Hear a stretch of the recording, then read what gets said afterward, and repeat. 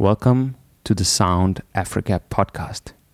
My name is Rasmus Spitz, and I have a quick message for you. What you're about to hear is part number 2 of a 2-part series called The Wait is Almost Over. So if you haven't yet heard part number 1, please stop right here and go back and listen to that first. If you haven't heard The Wait is Almost Over part 1, you can find it on our website, soundafrica.org, or in iTunes or in any other podcast app of your choice. But if you have heard part number 1, you're ready to hear part number 2. And let's just pick up the story where we left off. The two aid workers, Imtiaz Sooliman and Anas Al-Hamati from the South African organization The Gift of the Givers, had successfully negotiated the release of South African Yolandi Corky, but her husband was still in captivity. It is again Micah Reddy who has the story.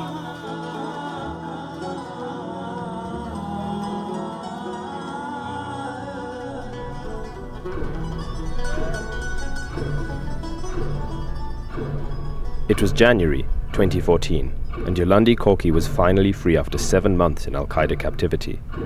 She was being driven away from her captors and her husband Pierre, with a terrifying message echoing in her head. Tell her that she's got 1 week to raise $3 million, otherwise we'll give her Pierre's head in a box.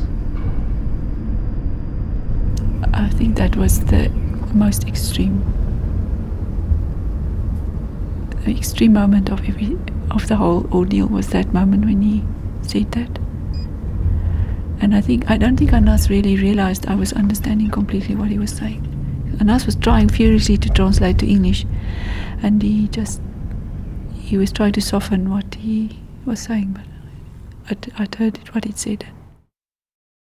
In the hotel in Aden where Yolandi was taken to, she finally heard the voices of her children Peter and Lise. It was an important step that helped drag herself mentally out of the dark void of captivity. She then stayed in Anas's house while waiting to return to South Africa. There's a constant looking back for me. I'm an introspective person, so I look back and I can see how God just really blessed me with that time of adoption in Anas's house with his wife and his little girl, and they in that stage found out that she was pregnant 6 weeks.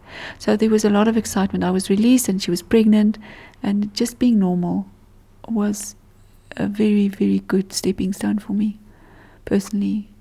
Just playing with his little girl just really brought the healing process into a kickstart the healing process for me. A few days later, Yolandi was reunited with her children in South Africa. And I made a promise to the kids that we'd bring your dad home. That was my first words to them on the airport. We're going to get your dad out. But the Al-Qaeda ultimatum was still in effect, and Imtiaz and Anas from Gift of the Givers were frantically trying to resume negotiations for Pierre Corky's release. At the same time, the South African government was being drawn deeper into the matter. But we'll get to that shortly. For the time being, Yolandi was free, but still trapped in her thoughts. She couldn't help but dwell on the entire series of events that she'd gone through and that her husband was still experiencing at the hands of Al-Qaeda. In her Bloemfontein home, Yolandi tells me about those early days in captivity, when the kidnappers separated her from her husband, only to then bring the couple back together at an undisclosed location. So then Pierre was brought to me, and we had the next 221 days until I was released. We were together, and we were not moved in that time. Again, your whole world has fallen apart. You've got nothing. They've taken everything from you. They take your clothes, everything. So you just couldn't care what and where you are anymore at some stage. You just stop worrying about, whatever will be now. We eventually pieced together a approximate location, but we were never 100% sure. It was obviously in a village. Al-Qaeda doesn't have a specific place, so they have an arrangement with villagers or tribes to protect or hide their hostages in. They were trying definitely to make us understand we were in a certain area, and we managed to figure out after a couple of weeks we couldn't be in that area. That wasn't possible. So the tribal people would take care of the food and etc. And the guards, there would be guards, Al-Qaeda guards, to take care of the hostage and make sure they don't escape. Initially, we were just confined to the room, and the guards would be next door. It was just a bare room with nothing in, just a small 3x4 meter room, and there was nothing in it. Everything we eventually accumulated was because we'd asked, and we kept asking for things we needed, just normal things like a mattress or a bar of soap or a towel or something. And then they managed to put up a metal door between us and them. So it was the reality of being locked up was very strong, emotionally, spiritually, hearing that door lock. And behind the locked door, the Corkies focused on regaining a semblance of normalcy. So we tried to set certain time zones for the day. We would at this time do this and at that time do that. And Pierre made me do exercises and he did exercises. And we would just try to get through this day. In the beginning, we were managing our time according to the prayer times. Every prayer time has its own name, as you know. So we would construct our day according to that. But later on, we managed to get a clock out of them. But then the clock was no good. It really, every minute just seemed like it was an hour long. You should see that clock ticking. I think only 2 minutes have gone past of this day. When are we going home? We would alternate between praying and singing and doing exercises and just talking, reminiscing about the past.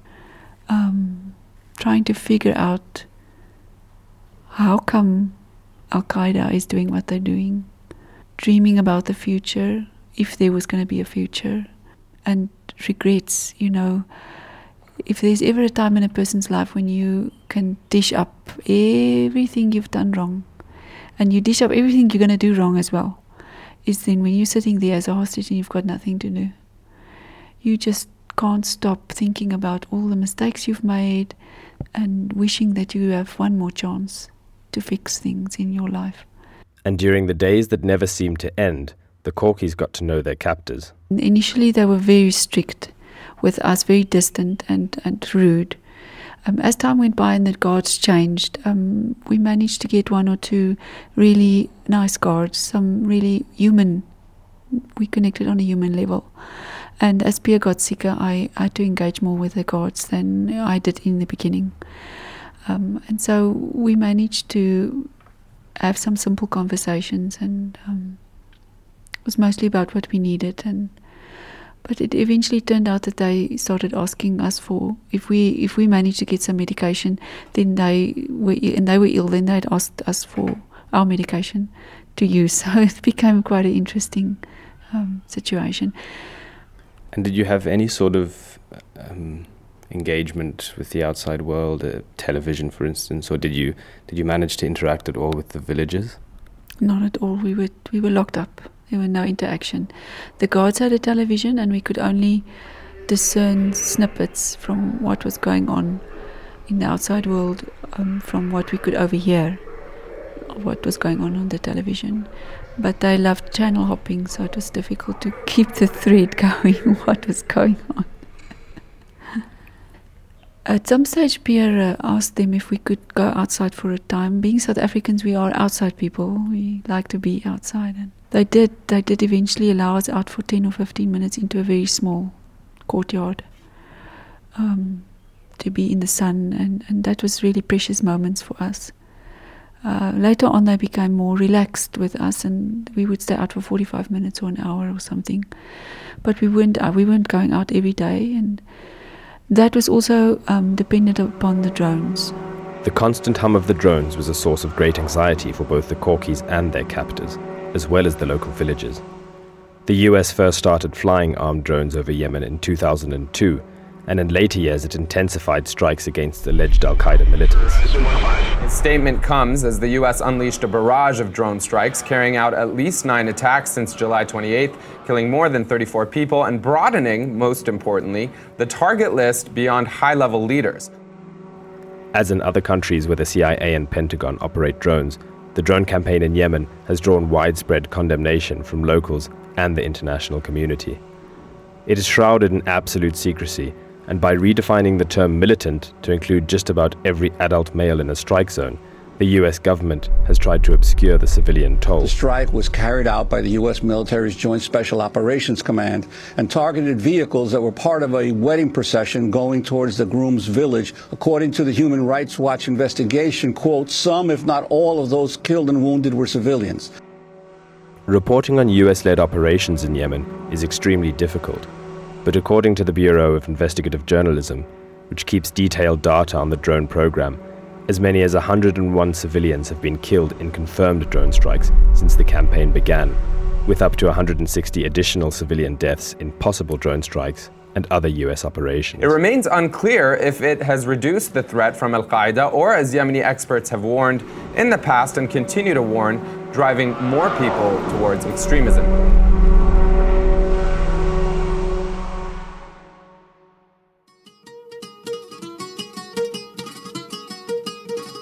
But the fear of being killed in a drone strike was just one among so many other fears. Pia's health was rapidly deteriorating, and the Korkis knew nothing of their efforts to save them. It seemed increasingly likely to them that Pia would waste away from illness somewhere in remote Yemen. The tears in his groin had opened up, and so the insides of the urinary system was moving in and out, protracting and retracting all the time, and that was really, it's hard to deal with that all the time, thinking, I wonder when it's going to pinch up something, or we don't know when we're going home and if we're going home. And then by the time I was ready to be released, or I didn't know, of course, that I was going alone. The last 10 days he had a fever and he got an ear infection. He was deaf in his one ear from small. But he got an ear infection and his other ear went completely deaf. He was deaf as a doornail. And the shock of that, Micah, I mean, here was my friend and my companion, now we couldn't even speak to each other. He's just deaf.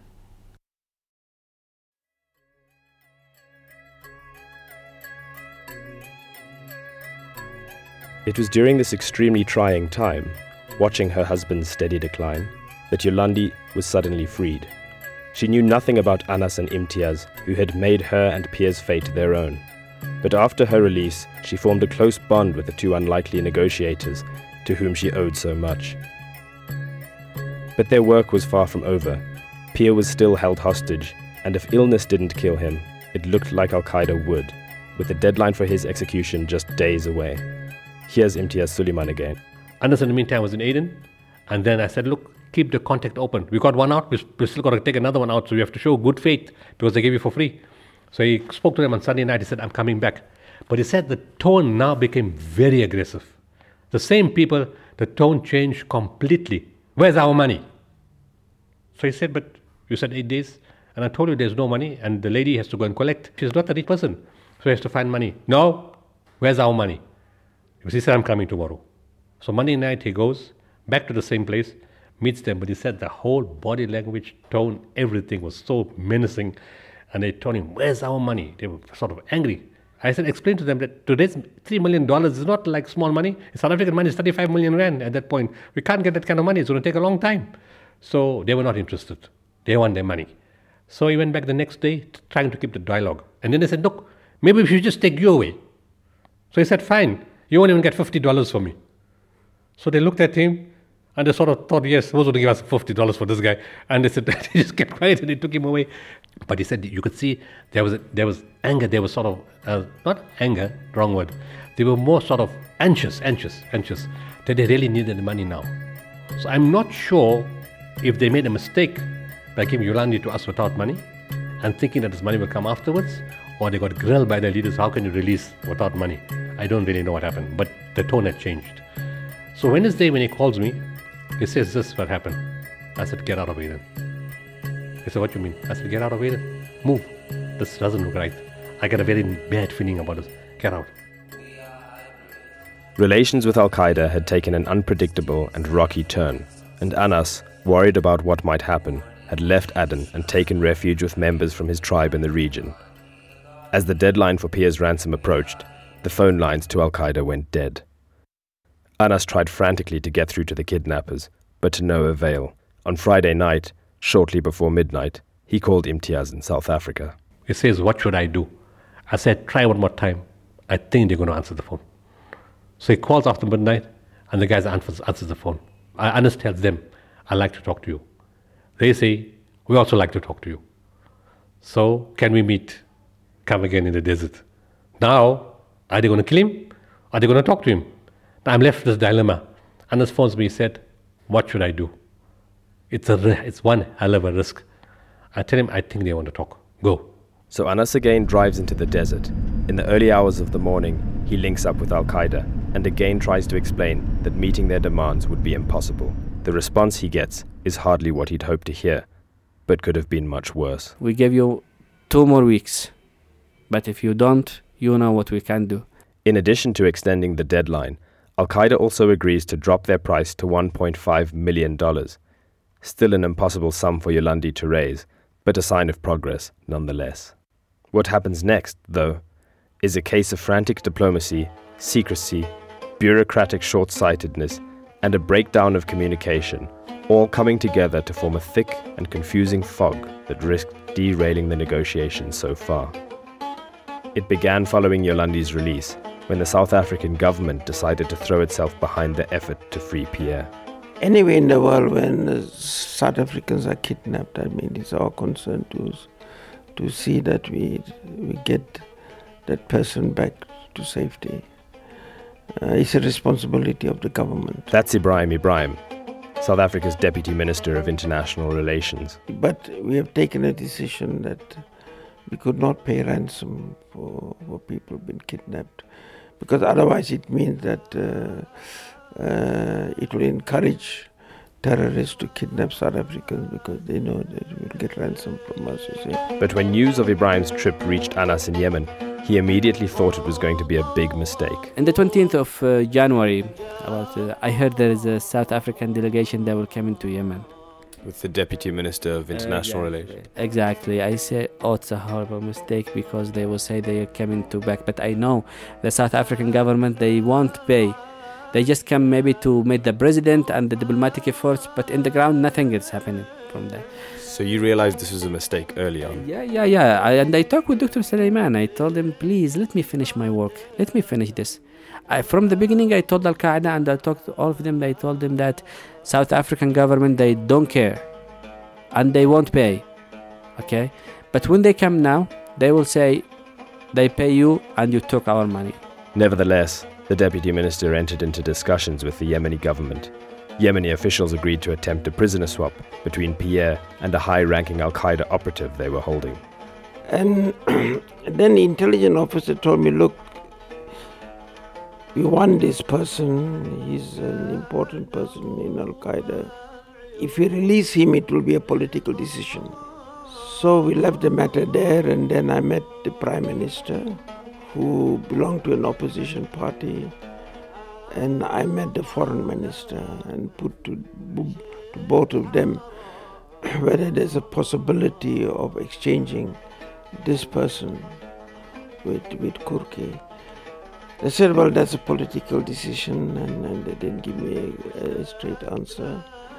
Then my last meeting was with the President, Hadi. That time there was a national dialogue was taking place, and that was the last day of the national dialogue.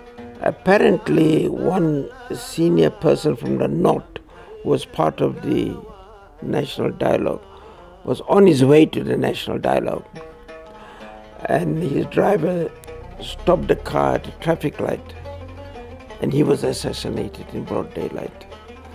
So the president had to go to the national dialogue to calm the people. So you could see the situation there, that the security situation was quite bad. So while the Deputy Minister was hoping for the Yemeni government to do more to secure Pierre's release, Anas Al-Hamati had a very different perspective on the situation. This is the truth. The Deputy Minister and South African delegation came to Yemen and they met the president. They talk, okay, then they go back to South Africa. After that, I received a call from Al-Qaeda. They said, okay, we have information that confirmed that you took $2 million from South African government. What time we can go to fetch our money? We said there is no money. They said it's okay. All government around the world, they say that, but under the table they pay. I said this is the truth. They say you pay the price and you know what we can do. They sent me the picture of bomb set. Bomb set. A bomb vest. Yeah. A bomb vest, yeah. They said we will wear you this in your bedroom in front of your family if you don't give us the money. That's why on 25th of January I left Yemen. We don't know what efforts were actually made by the Yemeni government to reach out to Al-Qaeda and negotiate for Korki. But in late April, the Yemeni military began a major offensive against the armed group. It was a major setback for negotiations, and all hope of making a deal with Al-Qaeda receded. With Al-Qaeda having broken off communication and the ongoing offensive adding to the difficulty, Imtiaz and Anas struggled to devise an alternative plan. After 3 weeks or so, I said, Anas, you know what? I know it's risky, but you have to go back to Yemen. We have to take you in undercover. And after 3 weeks, we took him undercover. He went back into Yemen. Only the government knew, and 2 or 3 members of his family knew. Had him in a hotel and then took him to his tribal leaders. And I said, because we can't talk like this from outside the country. You have to be face to face. And the tribal leader actually came to see him in the hotel where he was staying in Sana'a. And he says, look, the tribal way is one leader talks to the other tribal leader. But we don't know which tribal leader is linked. So we'll just phone in Aden area, in that region, we'll call a whole lot of tribal leaders. So he started making calls. Eventually, 2 guys responded. They said, yes, we know where Pierre is. We know he's alive. We know he's got an ear infection, and we know he's not well. Now, they can't know that information unless those Al-Qaeda directly told them that. And it says, but we don't want to talk. They don't want to talk to you, and they don't want to talk to Anas. They want you to hand Anas over and to hand the money over. But reconnecting with Al-Qaeda wasn't exactly easy. After that, they tried to contact first time with Al-Qaeda, and they said, where is Anas? We need Anas. We need our money back. Give us Anas and we can talk about Pierre. They told me about that. That made me very scared, in fact. Then I changed my living place to another place also for third time, and I told him that we continue. They just said Anas is outside Yemen at the moment. In the meantime, I increased the social work. I told Anas, you can't do it openly, but your team members can do it. So we started increasing more and more areas. And I said, we have to win more tribal leaders over. After a few months, as we were getting closer to Ramadan, the tribal leader said, you know what? You guys have done so much of stuff here. Now it's an embarrassment. How can all the tribal leaders not to get together to save one guy when Al-Qaeda crosses our areas? Surely we got a relationship with them. It can be done. And by Ramadan time, they said, this is the best time to act because everybody's heart is very soft for the fast. And they said, look, we're going to go. Eventually convinced them. He said, I'm not asking you, I'm instructing you. I'm talking about Anas's tribal leader now, telling all the other tribal leaders.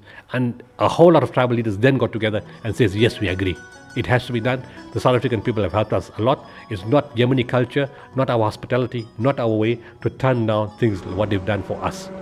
And in Ramadan, they tried to go a few times. They said there were too many drone attacks. We had to come back. Eventually, they got there in August. They said when we got there was no leaders there. There were some foot soldiers. We gave them a message. We said, tell them to call us. Nobody called us. They tried again in September. Towards October, the captain going back. And they said they're going back for the last time. When they went the last time, a drone killed 3 of them. So they took another 3 weeks to go. So the whole thing got delayed. And close to the end of November, they said, look, we met them. They said, we want some kind of guarantee that Pierre is alive. They said, put the money on the ground, you take Pierre right now. You can have him first and then give the money. On all my dealings with Al-Qaeda over that time, I realized whatever they say, they keep to their word. So when they said he's alive, I believe that he was alive. Eventually, the tribal leaders then brokered a deal and said, look, we understand you guys got no ransom money. And we understand now there was no money from the South African government. And the money never came.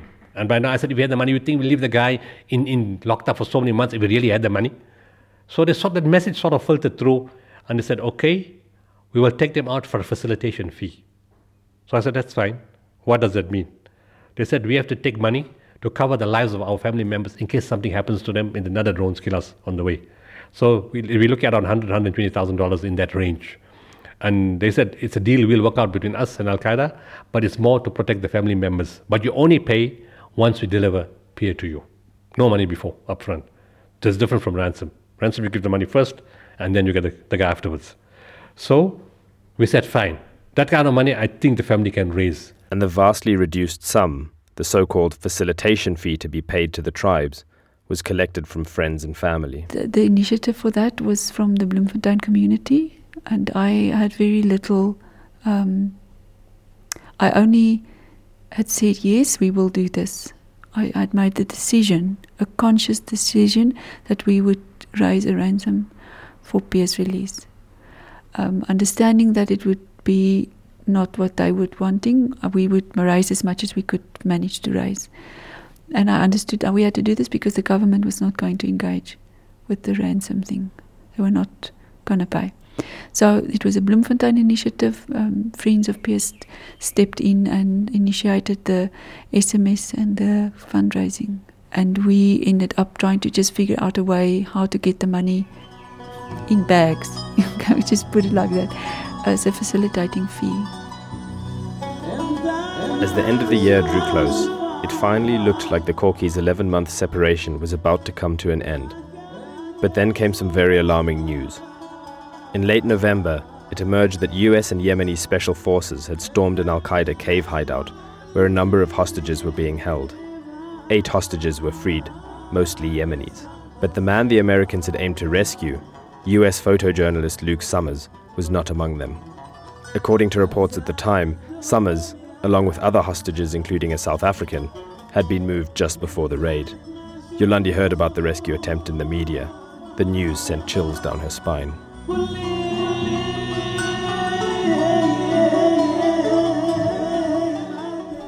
It was a very, very hard time to hear of that attempt, to sense that governments had known about that attempt and I was not informed. It was an extremely difficult time. I was really unraveling emotionally. I just said, I can't take this anymore. I've really had come to the end of what I could cope with. Just too much. Just getting the information out of the media, what was happening, and then trying to put a picture together, not knowing what's the truth. What is the truth? With the knowledge of the US-led raid and the likelihood of another rescue attempt and all the possibilities for failure that presented, preparations for Pierre's release gained a new kind of urgency. Al-Qaeda had threatened to kill Summers in response to the rescue mission. The hostage-takers would, no doubt, be jittery in anticipation of another attempt to free hostages by force. Eventually, it was decided that 6 December will be the day that the arrangement exchange will take place. And they'll get the facilitation money once they deliver Pierre to us. Friday night, on the 5th of December, I had a long communication with Yolandi. She was restless, nervous, worried, tense. Is it really going to happen? As far as I know, we had moved the money and we were getting ready, making the last, taking the last steps to how would he be released. When he's released, I was asked by Anas to write a letter to Pierre to explain to him that he's now being released, he should cooperate. So, to my mind, he was being released. Saturday morning, my last communication with her, 6 December, 5:59, was the waiting is almost over. But I didn't mean a body, I meant a real person. Indeed, the wait was almost over. But the very morning Pierre was supposed to be handed over, things went terribly awry. New details this morning reveal just how agonizingly close the U.S. rescue attempt came to succeeding. It was only at the last minute, as one of the guards went outside to relieve himself, that the U.S. rescue team was spotted. It was a high-risk mission to begin with, under an almost full moon, and with little element of strategic surprise. You say yes, you go forward with an operation like this because you have no other choice. Some 40 commandos from the elite SEAL Team 6 landed about 6 miles away from the Al-Qaeda hideout to avoid being detected by the aircraft noise. The team made its way on foot to within 100 yards of the objective when one of the Al-Qaeda guards who had gone outside to relieve himself spotted the U.S. team. What ensued was a fierce 10-minute gun battle, during which both the 33-year-old American photojournalist Luke Summers and a South African teacher and aid worker, Pierre Corky, were shot by one of the Al-Qaeda guards. Yolandi told Pierre's sister. Pierre's sister told the uncle. He cross-checked. He said, no, Pierre Corky is dead. How did he come to know? He said from the police man from South Africa. And how did he come to know? The American embassy told him. So, after a while I'm still in shock, and I can't call Yolandi now because I know she must be distraught. The policeman calls me. He says, "Did you hear?" I said, "Did I hear what?" He said, "Pierre Corky is dead." I said, "Colonel, how sure are you about this information?"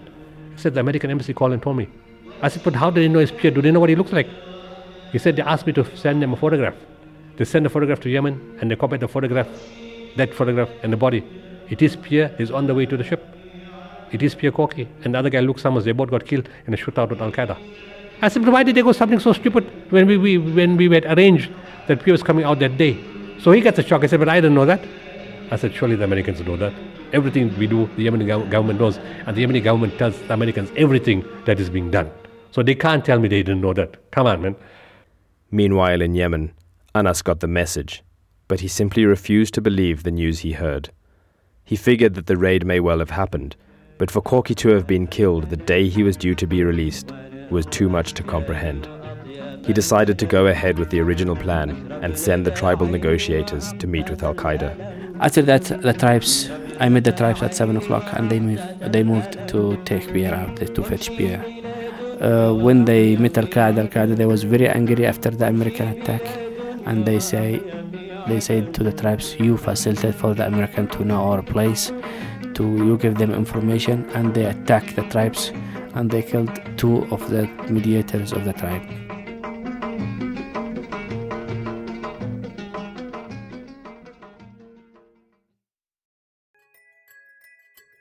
Months of intense, high-risk negotiations were undone by the botched raid. Critics have slammed the sort of unilateral, guns-blazing approach typified by US actions in Yemen. Others have defended the policy that says, "We don't negotiate with terrorists." But what is clear from this story is just how fraught with danger it is when civilians are left trying to free hostages on their own. Even worse, when those attempts run up against inflexible government policies. After the deaths of Summers and Corky, the Americans told several news outlets, including the New York Times and the BBC, that they weren't aware of the progress of negotiations to free Corky, nor that the South African was being held with Summers at the time of the rescue mission. It's an extremely unlikely claim, given that the Yemenis, who knew of the negotiations, were feeding intelligence to their US counterparts. Yolandi, Anas and Imtiaz all believed that it was no oversight, that the Americans knew more than they claimed. Most tellingly, according to Yolandi, the Americans got hold of Luke Summers and Pierre Corky's journals at the place of the first raid, and both contained important clues. That's what we understand, is that they retracted the journals at that stage. And again, I want to emphasize that I'm really grateful to have had to get those journals, and that they were willing to give them to me. That is really a plus. It helps for closure, and it helps a person to end off well. There's nothing else that I can get from Pierre that he had, but they brought his body out and they gave me the journals, and I'm really grateful. I really am.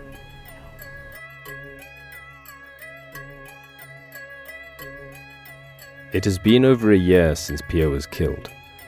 Yolandi is still in Bloemfontein, and Anas and his family have made Johannesburg their new home. From afar, they have watched Yemen plunge deeper into intractable war and suffering. I think being a hostage, and then afterwards being a hostage, part of a hostage family, has given me a different perspective on how it is on both sides of this coin. And I do not think people do really understand how horrible it is, how ongoing it is. It's an event that doesn't stop. We didn't go looking for being kidnapped. We didn't. We were vigilant. We were always trying to be as careful as we possibly could. We were not out trying to see if we could get into trouble. That was really not why we were in Yemen. And even in the time when we were trying to get Pierre out, that was just even as horrendous as being a hostage, in a different way. Because I was halfway on the other continent. Part of me was still living there. I'd been released, but I was still a hostage. I was a hostage now of a different circumstance, a hostage of government policies, a hostage of Al-Qaeda making decisions, that other governments making decisions, and my heart was still with Pierre.